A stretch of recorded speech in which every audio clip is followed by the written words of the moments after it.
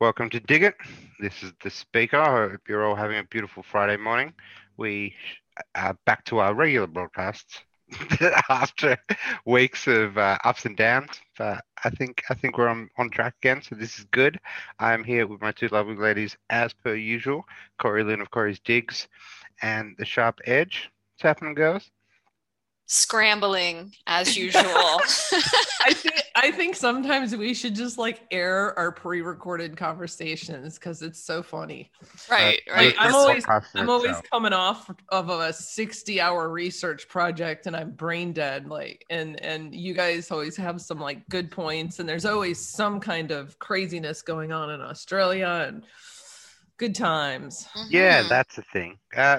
Well, first I want to say last week was really good. I actually really enjoyed that. I hope you Yeah. guys did too. It was a bit of a switch up from what we normally do, and it was good. It was refreshing for me. Let us know if you want us to keep doing things like that, because we've got plenty of friends out there that do the same thing that we do, that we can get on, that we can talk to. Some really, creative, brilliant people. So let us know if you'd like us to do that as breaks every couple of weeks or something, because we would love to change it up. Can I vote? Because I vote yes that we should do that. No, I definitely vote yes because it's less brain work for me. Yep, exactly. Oh my goodness. It's just good when you can have a conversation with someone else that is in a different field, or and you can shoot the shit and you can share ideas, and like I said, we all don't always agree on things, but this is good. This is healthy. Right. This is healthy. As much as I love you guys, it's good to throw another person in the mix sometimes. Right. The conversation. I don't Different like you perspective. guys. I don't like you guys at all. I'm just stuck now after 100 episodes. So Right. yeah, I know. Just in the middle of it. Today, we're going to have a broad discussion. We're not really going to touch on a lot of topics because, everyday topics or news articles anyway, because we do that every week. And this discussion, I think, is something that we all should have. And it's talking about the bigger problems that are going on in society at the moment. I mean, we know of a couple, but there is certain large things that are affecting us and that are getting more prevalent within our life and within our society. A lot of them fall under the category of culture war, and that is something we're going to go into. We're also going to go into a little bit of the globalist system and what's going on in other parts of the world, especially China. Big farmers play on certain things, and where are we heading as an overall picture? We did the other day, Edge and I, this video, which is just between the two of us and sharing kind of my perspective of a more in-depth perspective of what's going on in Australia, and more personal stories that I've heard from people around me. Some of them are devastating, some of them are not cheerful stories. But I think Australia is a good place to start when it comes to these bigger problems and when it comes to these issues that are leading us to the next generation of totalitarianism, dystopia. The Great Reset and the digital identity, which I'm going to be talking about later on.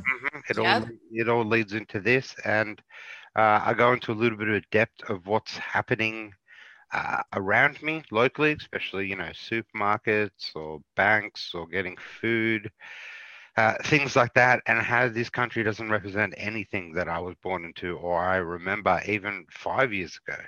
It's come so far down the rabbit hole. Right.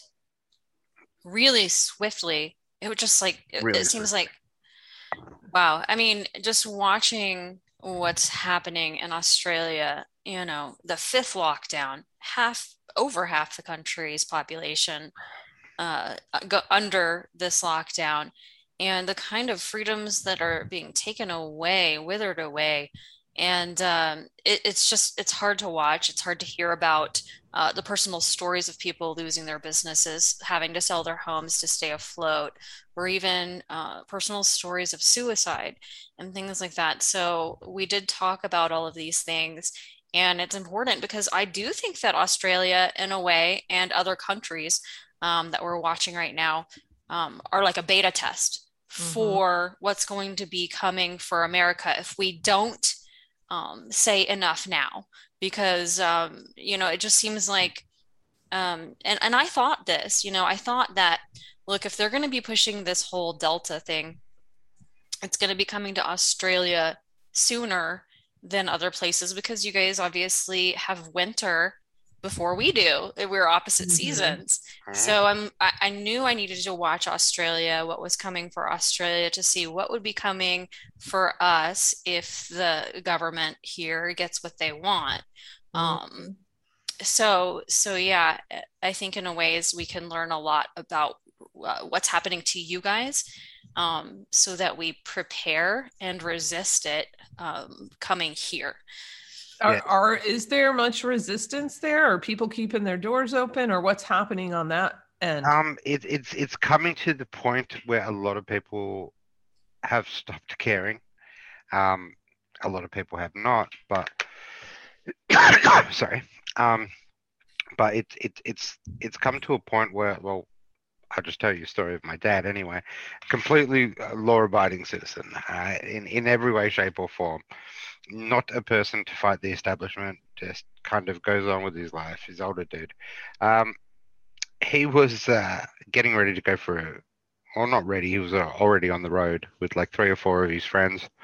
And we're driving close to the border, so it was about like 12 hours away when this lockdown hit. Now, when this lockdown hit, everyone's supposed to be, pack up, go home, stay home. It's lockdown. Wow. This time, I called my father. I was like, it's lockdown. This bullshit again. And last time he went on this trip, same thing happened. The same day he left, and he had to drive 12 hours back. As soon as he got there, back home into lockdown. This time he just said, no, I don't care anymore. Stuff it. Yeah. And then hanged up on me, which I thought was pretty funny because he didn't want to hear me anymore. and go dad. Yeah, so we went and fished for like 4 days and just stopped giving a shit. And I talked to a few other people. There's a service station down the road from me. I'm actually quite good friends with them. And there was a lady there that said, her parents did the same thing.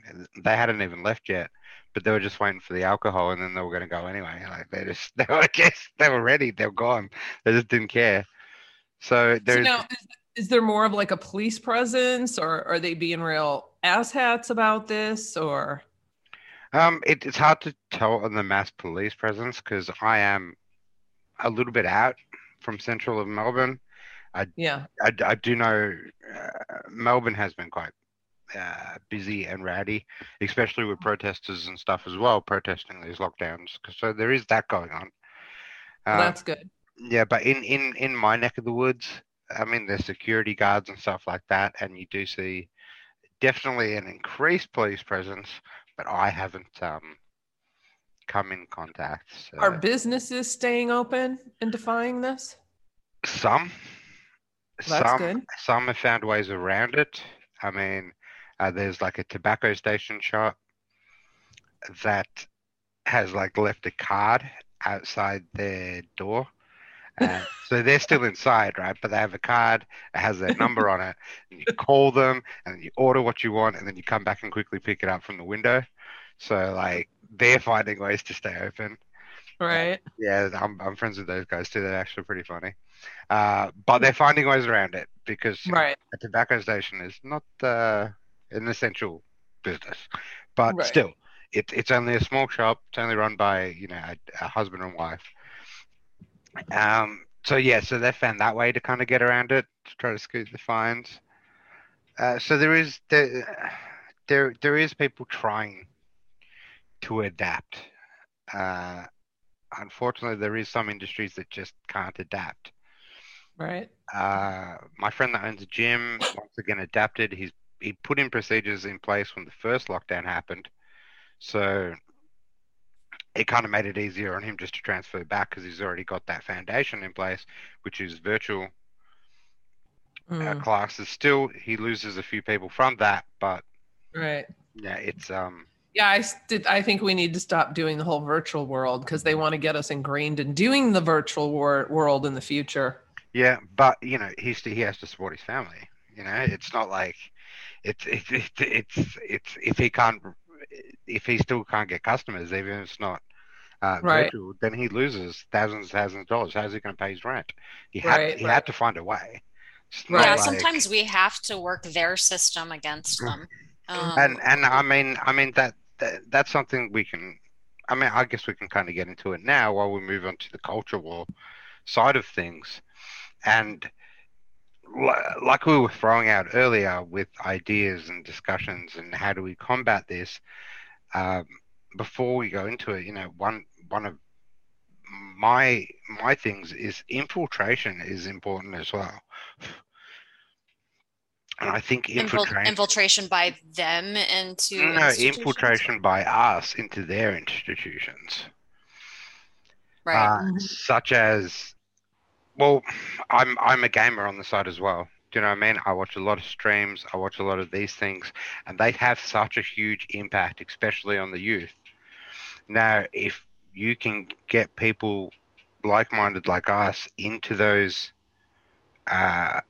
big positions, it does help from the viewer base of what you're viewing or who you're viewing and how they come across with certain political issues or social issues, even though they might not speak out about it, because that kind of can be a no-no, especially in the gaming world. You can tell kind of what allegiances people lie. Right. It'd be good to have some game developers who did not go toe the line for the leftist agenda in the same way that we see social media and mainstream media and academia doing it. So yeah, definitely, I agree with you because we really do need to target the youth. And because the problem is that we've allowed the left to seize control of the narrative, owning the media, social media, and academia. And they're all pushing just one-sided viewpoints of, anti-Americanism and systemic racism and intolerance and inequity and all that. So half the country is getting indoctrinated with all this ideology, which it's really all just rooted in Marxism. And then the other half, who's not indoctrinated and sees how this is destroying the country, well, they're being silenced, canceled, demoralized, demonized. The hatred against them is being legitimized by this administration, who's really just going all out on labeling anyone who stands up against this Marxist agenda to be as us being the radicals. We're the white nationalists, we're the terrorists, we're the radicals, right? It's just totally reversed. And that's, psychological warfare right there. But what's happening is there's this suppression of free speech, which stifles debate, and it boosts these failed ideas like Marxism to rise up. And it doesn't allow the actual good ideas to rise to the top, which would normally happen if you had like a free marketplace of ideas. But I think the culture war is just manufactured. It's clearly manufactured and manipulated by this suppression and repression of ideas. And it's just causing a further and wider and stronger division on both sides. So if it's manipulated, if it's manufactured, why? Who's doing it? Right? Because, you have to think about it from like this big picture perspective. Who would stand to gain for our country to be so divided, so divisive, and warring factions amongst ourselves? And that's why I gave you that quote speaker from Abraham Lincoln, because it's as true then as it is now. Anyone who's trying to take us down, and this isn't to say it's all external. This is like people in our own government want to see America fail, but also there's external forces that want to see America fail and give rise to this new global power structure. And this quote from Abe Lincoln is it's it gets to the heart of it. You know, if we can't be destroyed from the outside, we're going to be destroyed from within, by, destroying ourselves. And I think that's what I think what we see happening with this culture war. It's manufactured in order to create so much warring between ourselves that we crumble from within. 100%. And I'll just reserve my thoughts on that, because what I'm going to talk about totally ties into that, but we can wrap up these other things first. So do you have anything to add to that, speaker? Well, I think we have to separate the culture war we have to define it a bit more, because there is different subsections of this culture war which is hurting us, whether it comes from a culture war of political ideologies, racial ideologies, gender ideologies, and someone's getting really bad feedback there. Sorry, I just got to mention. It's like I don't hear it. Definitely, it's definitely Corey's fan. Don't worry about it, everyone. Really? Here, let me flip my mute on and off and see it, because I can't hear it. Do you hear it, Edge? Nope, not on my end. It's all good. Where was I? Nah, see, I lost myself. Well, there's different subgroups of this culture war. It's not just one monolithic thing. There's all these. There's nuances. There's not. Different. So as an example of how certain things have been ingrained. Once again, I'm part of quite a large gaming community. And it's something I actually want to try to infiltrate myself and get into, because I like that sort of stuff on my downtime. So the group that I'm part of, I talk to a lot of different people, a lot of different age groups from a lot of different countries. And we were having a chat the other day, and one of my friends messaged me, and she messaged me about another person that was in the chat room, and her message to me was, "Hey, do they go by they, them pronouns?" Right? And my reply was that, I don't know. I don't really care, to be honest with you. I don't really use that shit. Right? But and she was like, okay, all right, whatever. I was like, yeah, I just don't use it. It's not my thing. All right? And we just carried on from that. But that was a normal conversation for her to have with her peer group or her age group. So I kind of found that interesting as well. That's obviously put into your head from school as a normal general thing. Right. And it gets to the point where it is normality for them to ask that before they're addressing someone in chat. I was like, I don't know, I just call them by their name. I don't care. Right. And it was a cordial discussion. Because they create this crap as though it's trends. Yeah. And this is a friend of mine from California, so go take. But I love her to death. I think she's great. But even though she, clearly has been brought up in a different educational system. Well, yeah, all this is manufactured by the same groups of people. I'm just going to say that right now. It's all manufactured by the same groups of people, because you guys know what I do is I blow open the operations on all these big agendas, and every single time it's the same group of people, and it goes back over a century. And they've been in our institutions since the beginning of frickin' time. They've created half of the institutions. So this is all part of their whole game plan between the Council on Foreign Relations, the World Economic Forum, the UN. They're all tied in with all of them. And they all have these micro agendas that are working toward the same goal, and every single country is interconnected in this. And anything you're seeing on the war between this and that and all this shit going on is manufactured. It's all distraction. Absolutely. All hype. There's so much distraction going on now to create hopium distractions, to create fear distractions, to create the fear of loss. Look, the cyber attacks that just were announced today. Today's Thursday. We record on Thursday. So which is, I can't even pronounce the name. I forget what it's called now. It starts with an A, the software company that is tied in, of course, with AWS and with Microsoft and a whole bunch of companies. And so a bunch of websites are going down. This is being pushed by these people. All the cyber hacks that we've been seeing in the past year. Manufactured. Food supply chain, the shortage of supplies. You walk into a Walgreens and you go down aisles and half of them are empty. And I laugh. I literally laugh because this is intentional. This is not happening naturally or organically. This is all meant to induce the sense of lack and loss and fear and anxiety. And it's all being done so that they can carry out their agenda, which I'll get into later.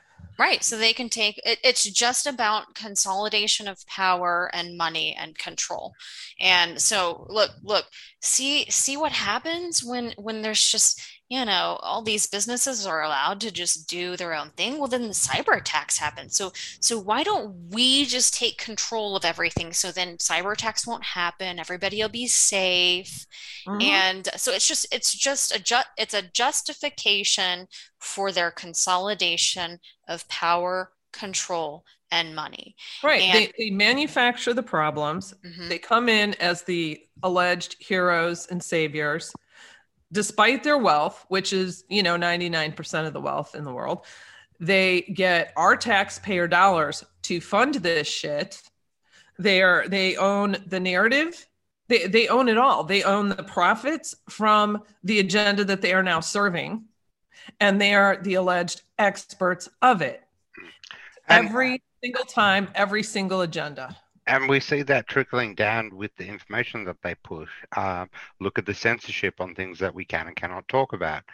That result in bans or people losing their accounts. And it's happening everywhere because they own big tech. And they own the media. There's certain things that we have to skip around here, which sucks, and I hate it. And Edge and I had a bit of a fit the other day to each other, how much we hate it and how much we would love to be more open on our YouTube channel, but we can't, because every time we do, we get slapped down. That's really good why we have alternatives like BitChute, but it still would be nice to live in a free world where we can talk and speak our mind everywhere. Well, I ain't holding back.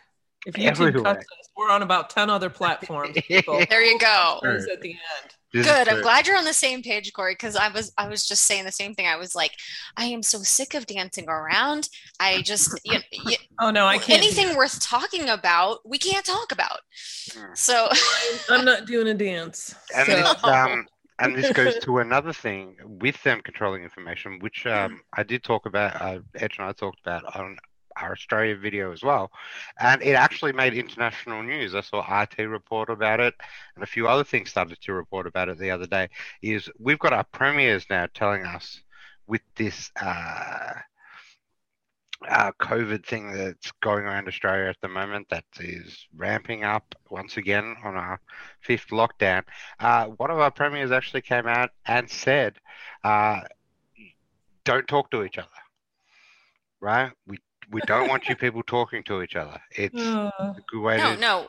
We're gonna lock you down. But even if you go to the grocery store and you see your neighbor, you're not allowed to talk to them because, heaven forbid you have a conversation and that person gives you information that's contradicting what we're telling you.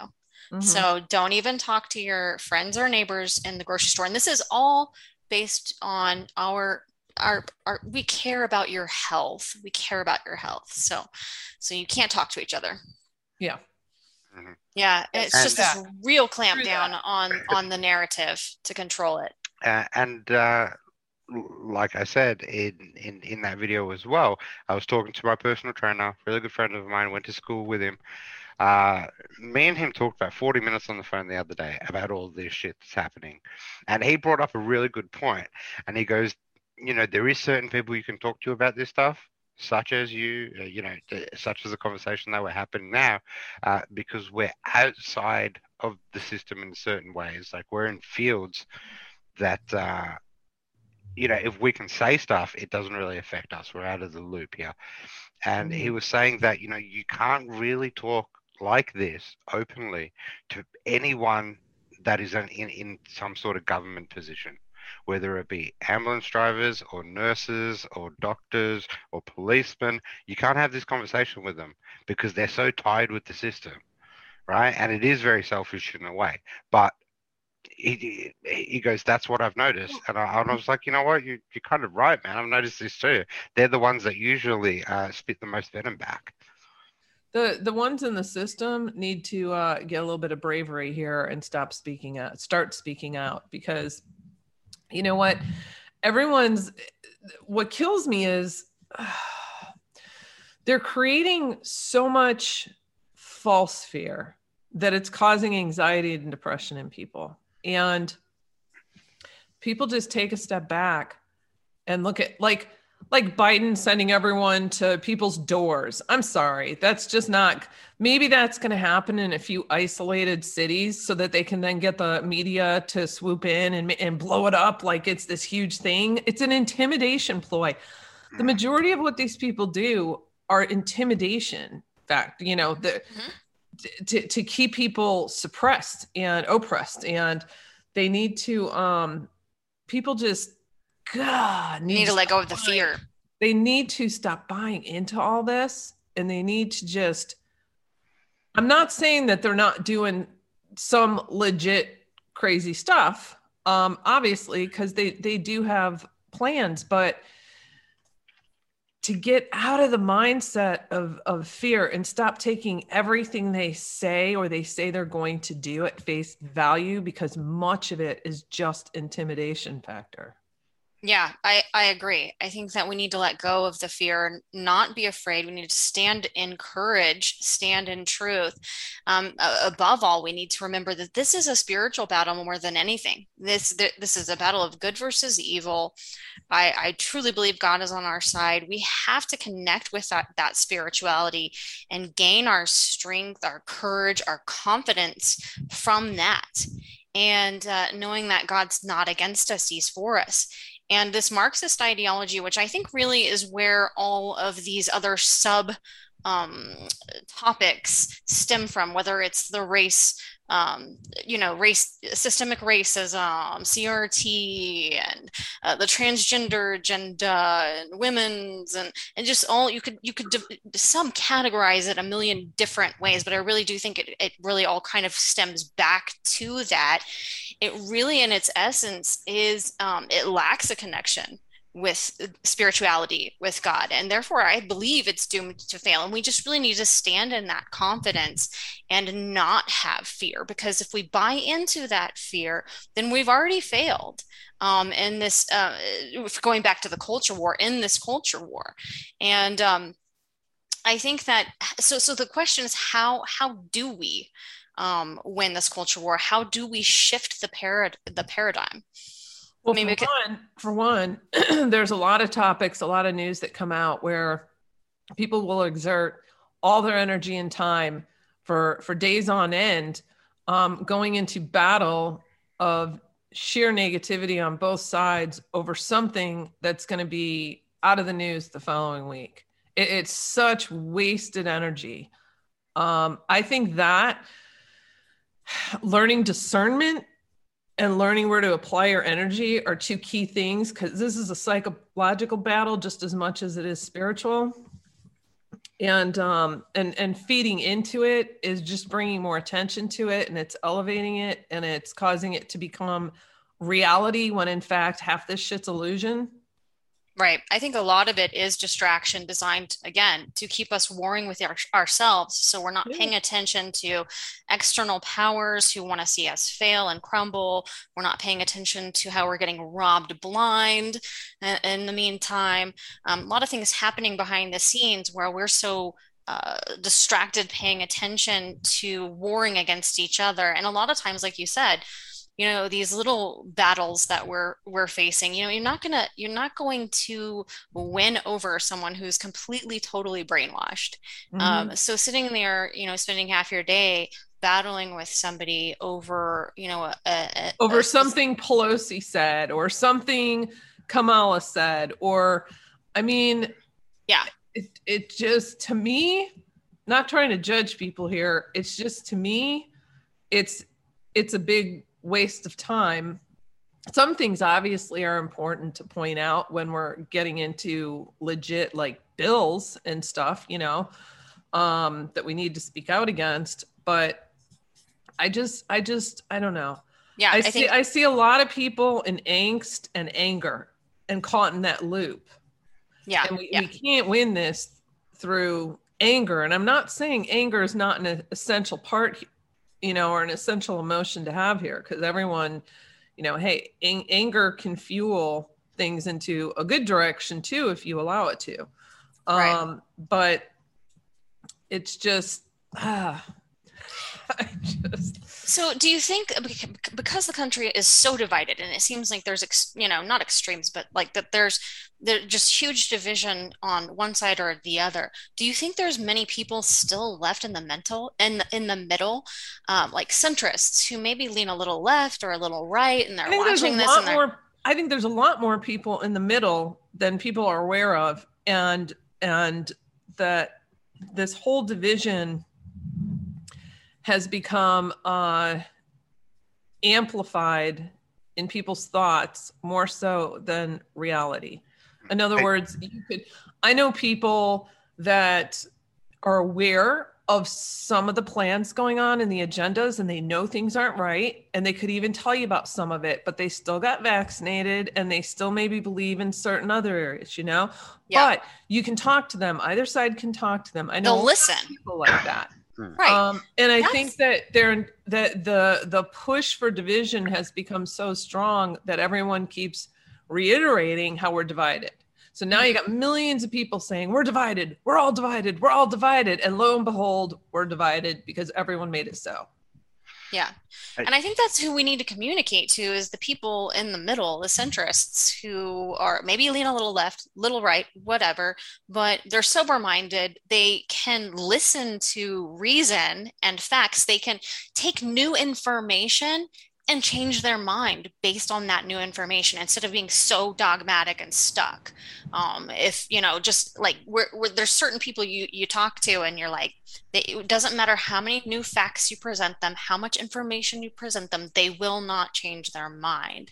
And so, but I think that like you were saying, there are a lot of people that are willing to listen and take in new information and go, yeah, that's important. That does change how I see things. And, look, I don't consider myself to be on a side. I know everyone says it's important, you got to take sides. I just, what? I've never been one of those people to be have this need to be in a clique or a group or this or that, or take a side. I have compassion towards human beings, and everyone is getting through this the best way they can.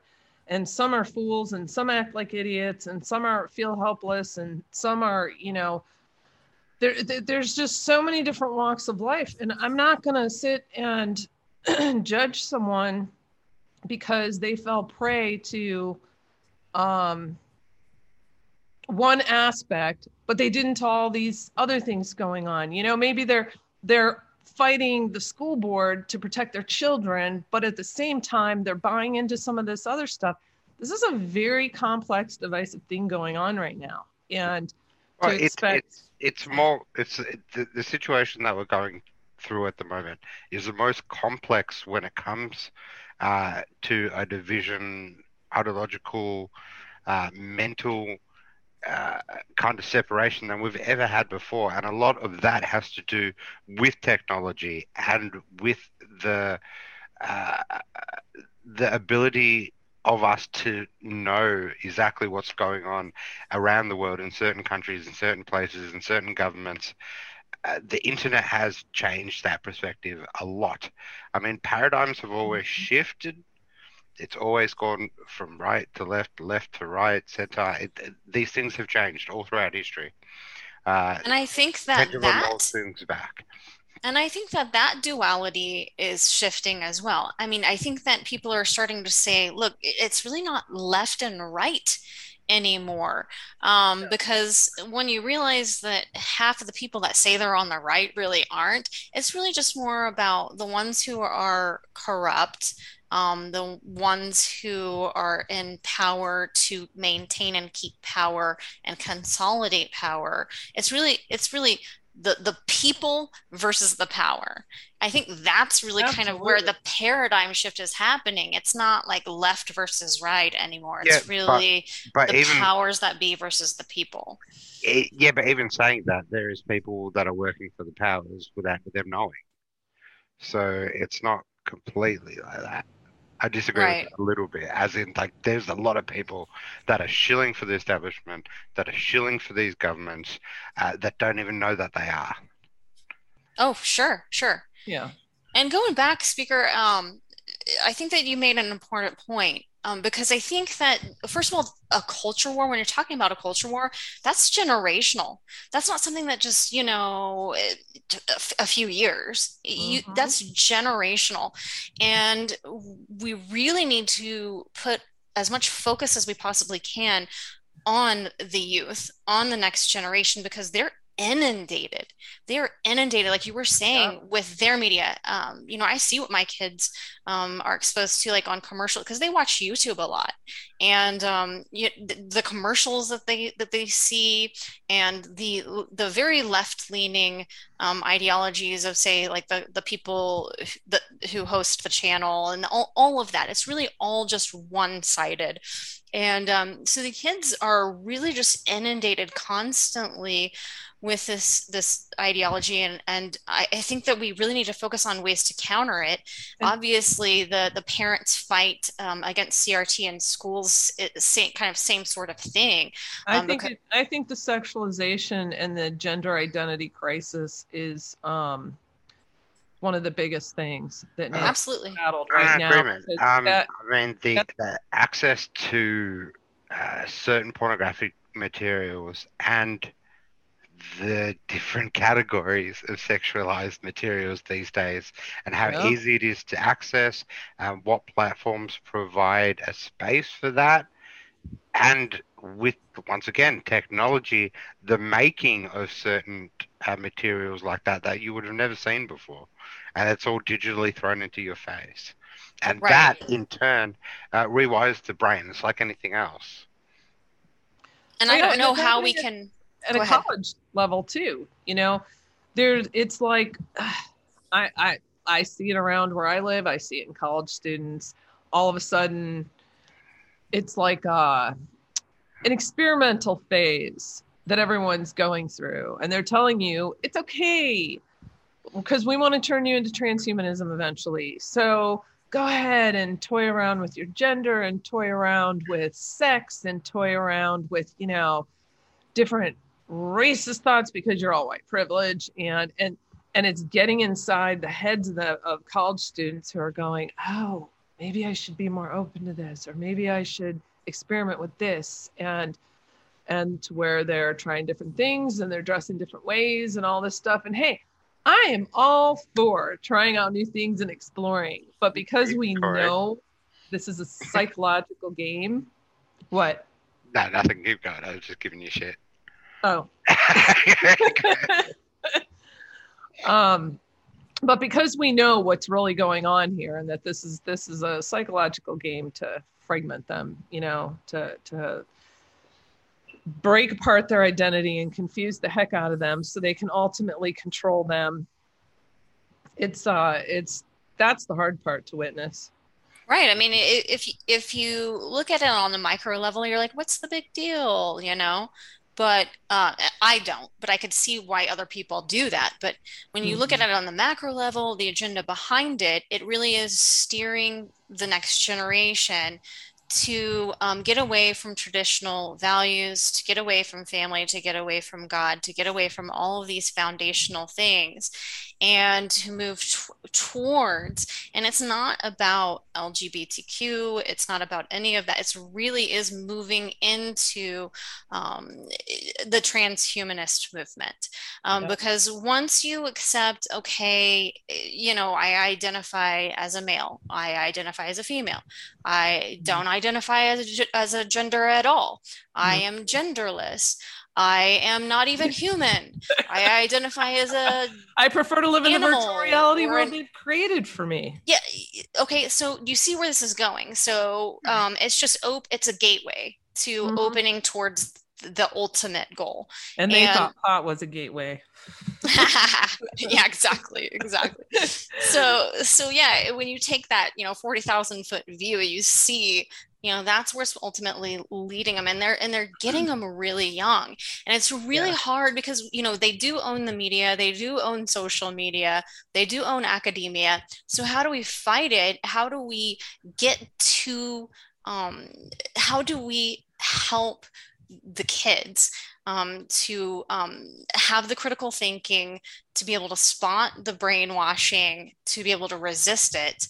My personal perspective on that is, I don't know that we're going to be able to win that culture war with the kids on the social media, in social media. It would be nice if we were able to do that, but it's just they dominate in that area. I think that you're going to have to do it through communities, through one-on-one, through actually getting out face-to-face with people in your own circles, your family. Well, and the parents need to talk to their children and explain all of this to them. Exactly. Yeah, it's once again, I'm going back to my gaming community and the people that I play with there, and that I talk to there, and these people are some of my best friends. That's why I think it's such an important avenue to infiltrate in a way, and that's why I kind of want to go into that as well.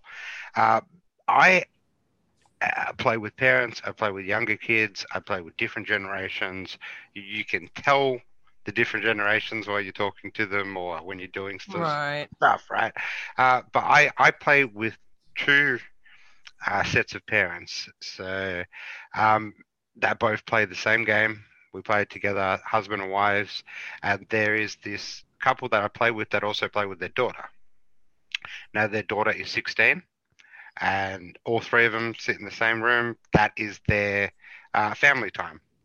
Do you know what I mean? Like it's they're not really a sporting family, they're a gaming family. I talk to her all the time. I know her parents are amazing, and you can tell that she has been raised well, even in this social media world, and even in this gaming virtual world that is happening around us. Her parents are very careful with her, with what they see and stuff. Well, she's 16, 17. She's not young. She's but coming out of it pretty quickly. But I can tell even through interactions with her and stuff like that she has been raised well, even though she is part of this generation that is so I think that's healthy too. I think we need to do some illustrative children's books for the younger ones that explains in simple terms what's trying to be what they're trying to do to the minds of children versus how they should keep their minds open and explore and understand the manipulation that's being done. Mm-hmm. Critical thinking. Why not? Yeah. They all have their own set of books that they're forcing on children. That's right. Of course, Amazon wouldn't carry it. Amazon will cancel it. Children are sponges, I'm telling you. Yeah, but I also think it's important for parents to understand that this is, especially the social media world, especially the digital world, is something that is happened. It is part of reality now. It is going to get bigger, and that they have to maybe adapt some of the things they're doing to maybe join their children in these worlds. And that's what I got from that relationship of my friends that I played this game with, is they are part of that world too, and they are with their daughter in that world.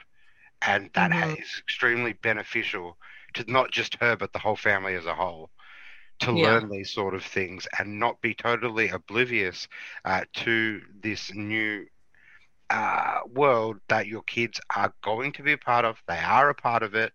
They're in it. It's a lot different than when we're at school now. Everyone's got an Instagram account. Be part of it with your children is definitely another good way to hear them in that being involved. I think that if you wanted to take it more generally, because some parents are like, no, I'm not letting my kids get involved with all of that because I see where this is going. I see how evil it is and how much it but really does influence rebellion.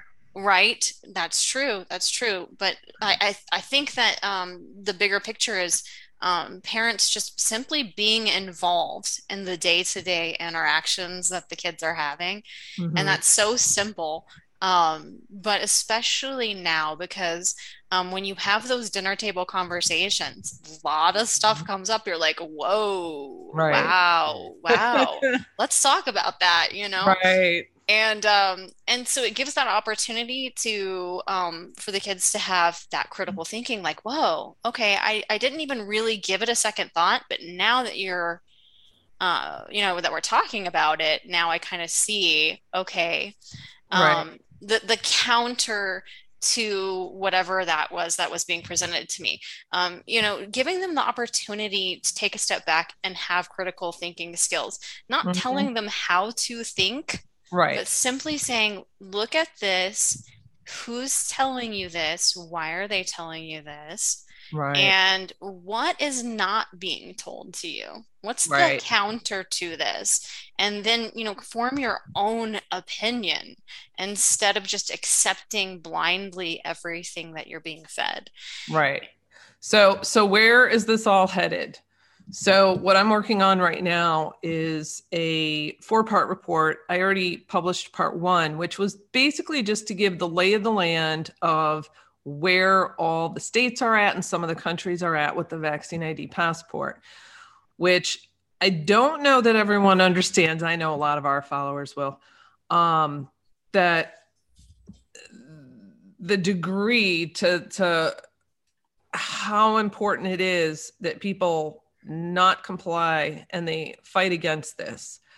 So because it's leading to the digital identity and they're coming at it, that's just one avenue they're approaching it from. It is being approached from other avenues right now between different industries and corporations and banking. And so everyone, well, not everyone, but a lot of people are familiar with the Great Reset, the 2030 agenda and everything. And what we hear all the time is everyone says, oh, they want us to go and do this digital identity, or they want to chip us, or it's the mark of the beast, and we're going to end up being on the smart grid. They want to track us and trace us and surveil us, and this is where it's going. And we know this because they say this. They don't hide this. They tell us exactly the 4th Industrial Revolution, where it's all going. But I haven't seen anyone pick apart the operation and break down how they're going to do this, how they're already doing it, what they're rolling out, who the actual biggest players are, and what micro agendas they're all working on or tasked with to make this one big cohesive shitstorm among all the countries, because all the countries are involved in this. So what I've done is played like mad scientist the last couple weeks. No sleep. I got a whiteboard going. I got over 60 pages of research notes and links. I got papers spread out everywhere. And I've done more cross-referencing on this than I think I have on any of my other reports, because there are hundreds of companies involved in carrying this out. But I needed to get to the root of who are the biggest ones. And we can all make the assumption on a handful of who those are, but there's one that actually kind of surprised me. I didn't see that coming. And so basically what I'm doing is on Monday, I'm going to release part 2, which is going to give sort of the when, what, where, how does it go?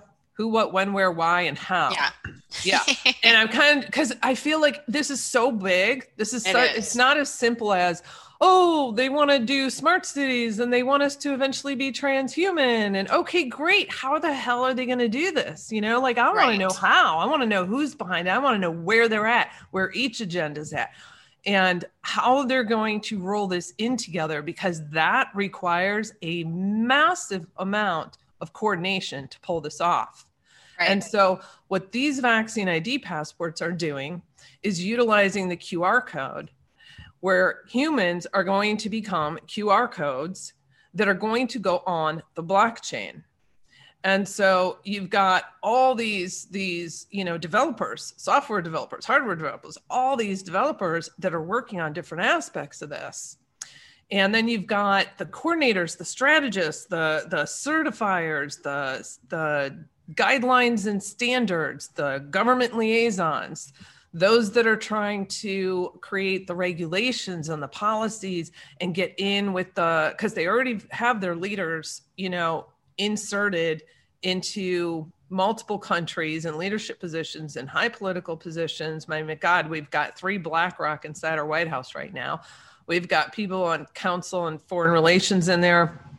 So they've been working at this for decades and decades, and they are at different stages of it. And so I'm going to break down in part 3. Part 2 basically just explains all of this and who's behind it and when and where and all that good stuff and how they're doing this. But part 3 is going to break down the individual players, the main key players, and what aspect of it they're actually working on. Are they a developer? Are they the ones that are the certifiers? Are they the ones creating the guidelines and regulations? Like who's playing what role? Because that's important to pay attention to in the future. What I'm trying to do is give people the information so they know exactly what to look for. They know what's coming when, and they can make better decisions in their life and choices and how they want to maneuver or combat this.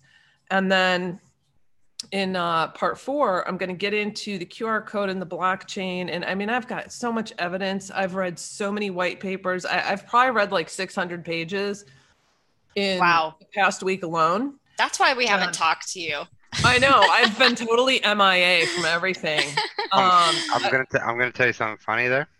So we have QR codes everywhere, like everywhere.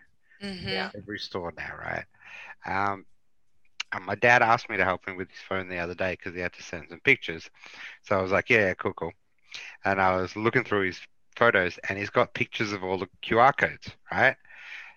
He doesn't know how to do the QR code, so he's just been taking pictures of them and thinking that's what you do, which is really, really funny because that's not what you do. So he hasn't registered of himself being anywhere, but he's done it accidentally. And I was like, yeah, Dad, against the system, doesn't even know it. Fantastic. He's just got hundreds of pictures of these QR codes from wherever he's gone. They're like, he hasn't scanned any of them. I think it's great. But that's why it's like so important for people to make other people aware when they have a family member or a friend going, oh yeah, I'm going to do this passport because I want to fly on this airline or I want to get into this venue. People need to say, do you realize?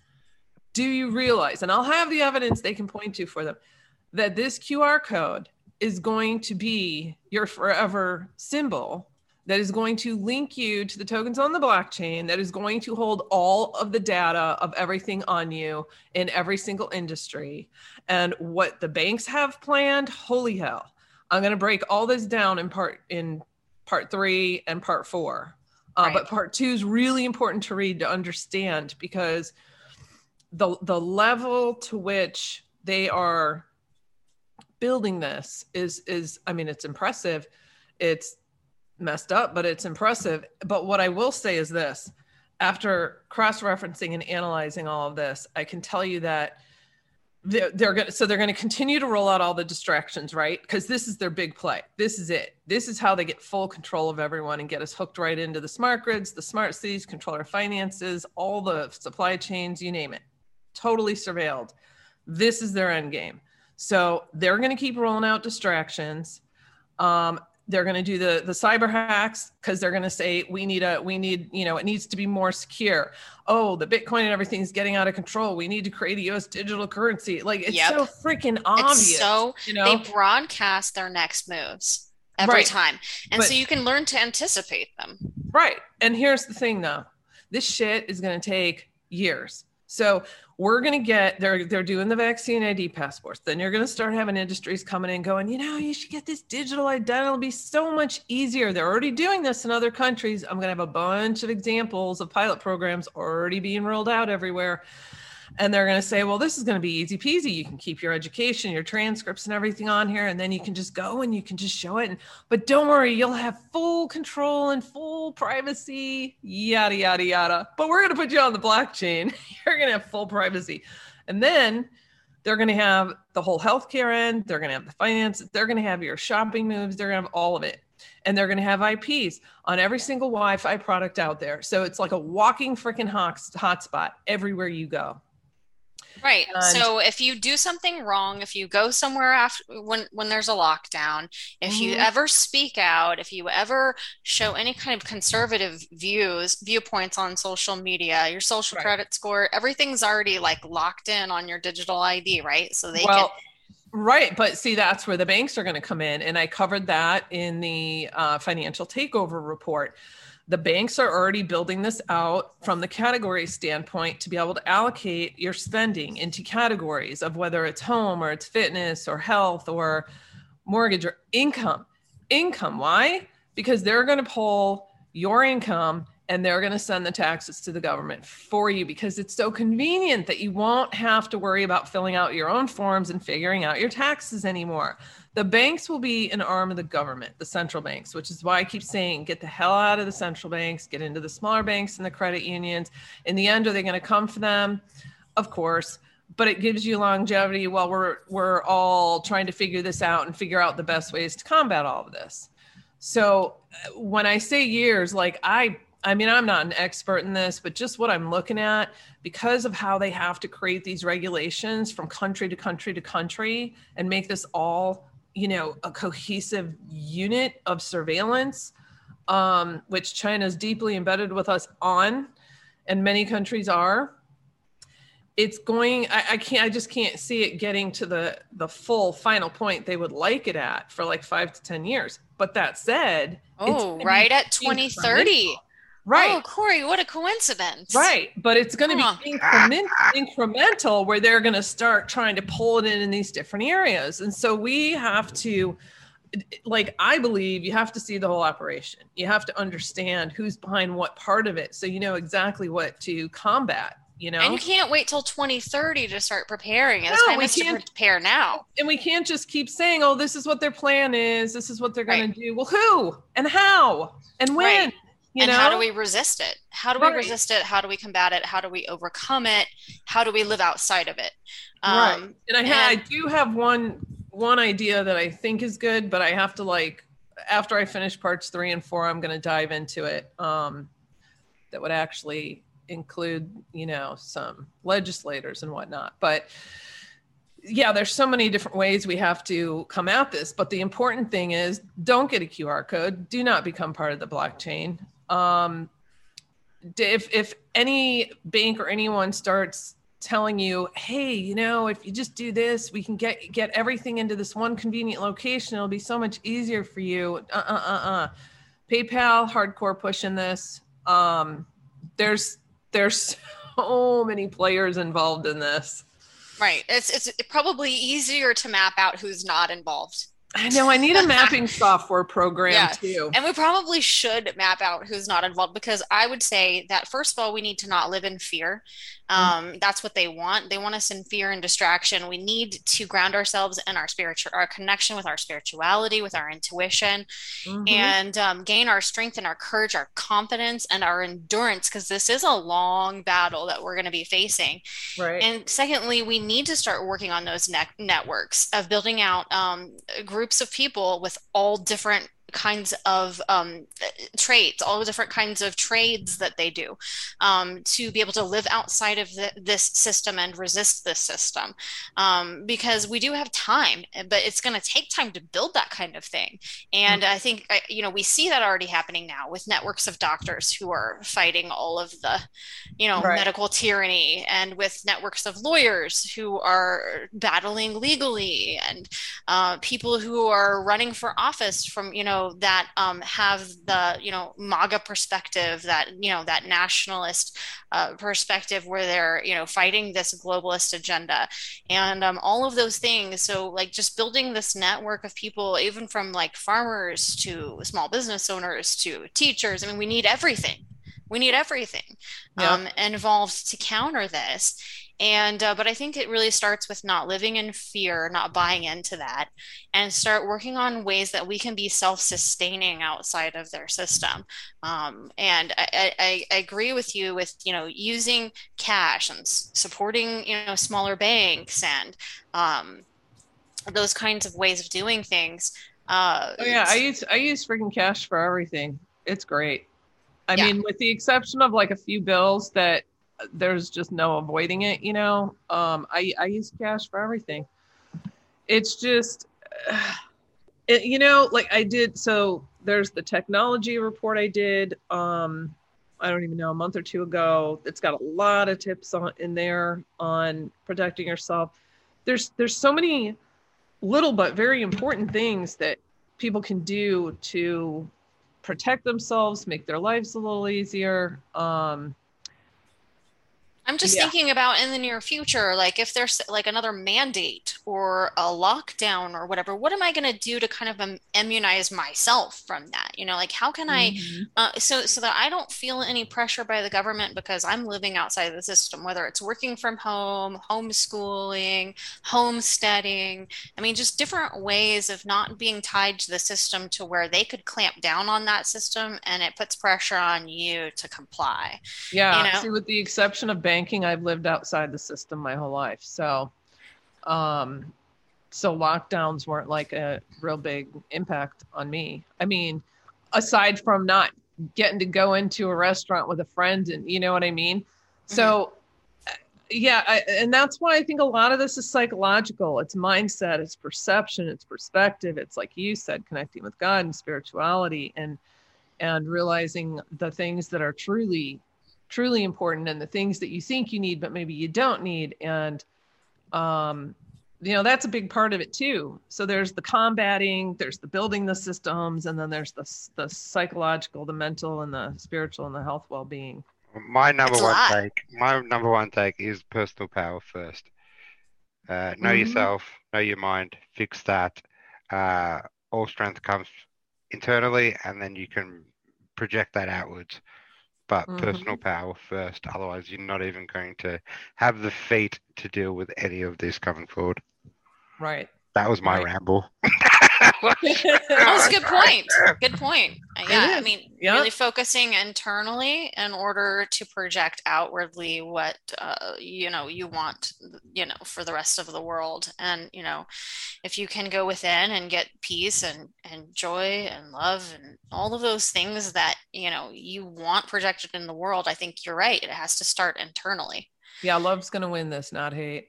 Exactly. People got to work on that because they've brought out a lot of hate in people, a lot of anger. Yep. It's a battle. It's a battle worth fighting. This is the stand that we have to take. There is no other one. This is it. And we look forward to your report next week, Corey.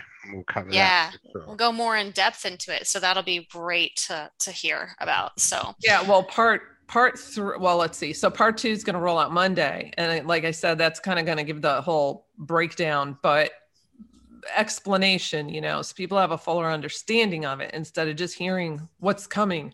And then in part 3, I'll break down the players and the agendas and where they're at. And part 4 will be more like QR code, blockchain, digital currency, where that's headed. Awesome. Great. It's involved. Good stuff. All right. So definitely stay tuned for next week. And thanks everyone for sticking around for this one. And please be sure to share this podcast. Thank you so much for joining us here on Dig It with the speaker, myself, The Sharp Edge, and Corey Lynn of Corey's Digs. We are on iHeartRadio, SoundCloud, Spotify, Stitcher, TuneIn, YouTube, Foxhole, Gab TV, BitChute, Pill.net, and Odyssey. So share it. And we'll see you back next time, right here on Dig It.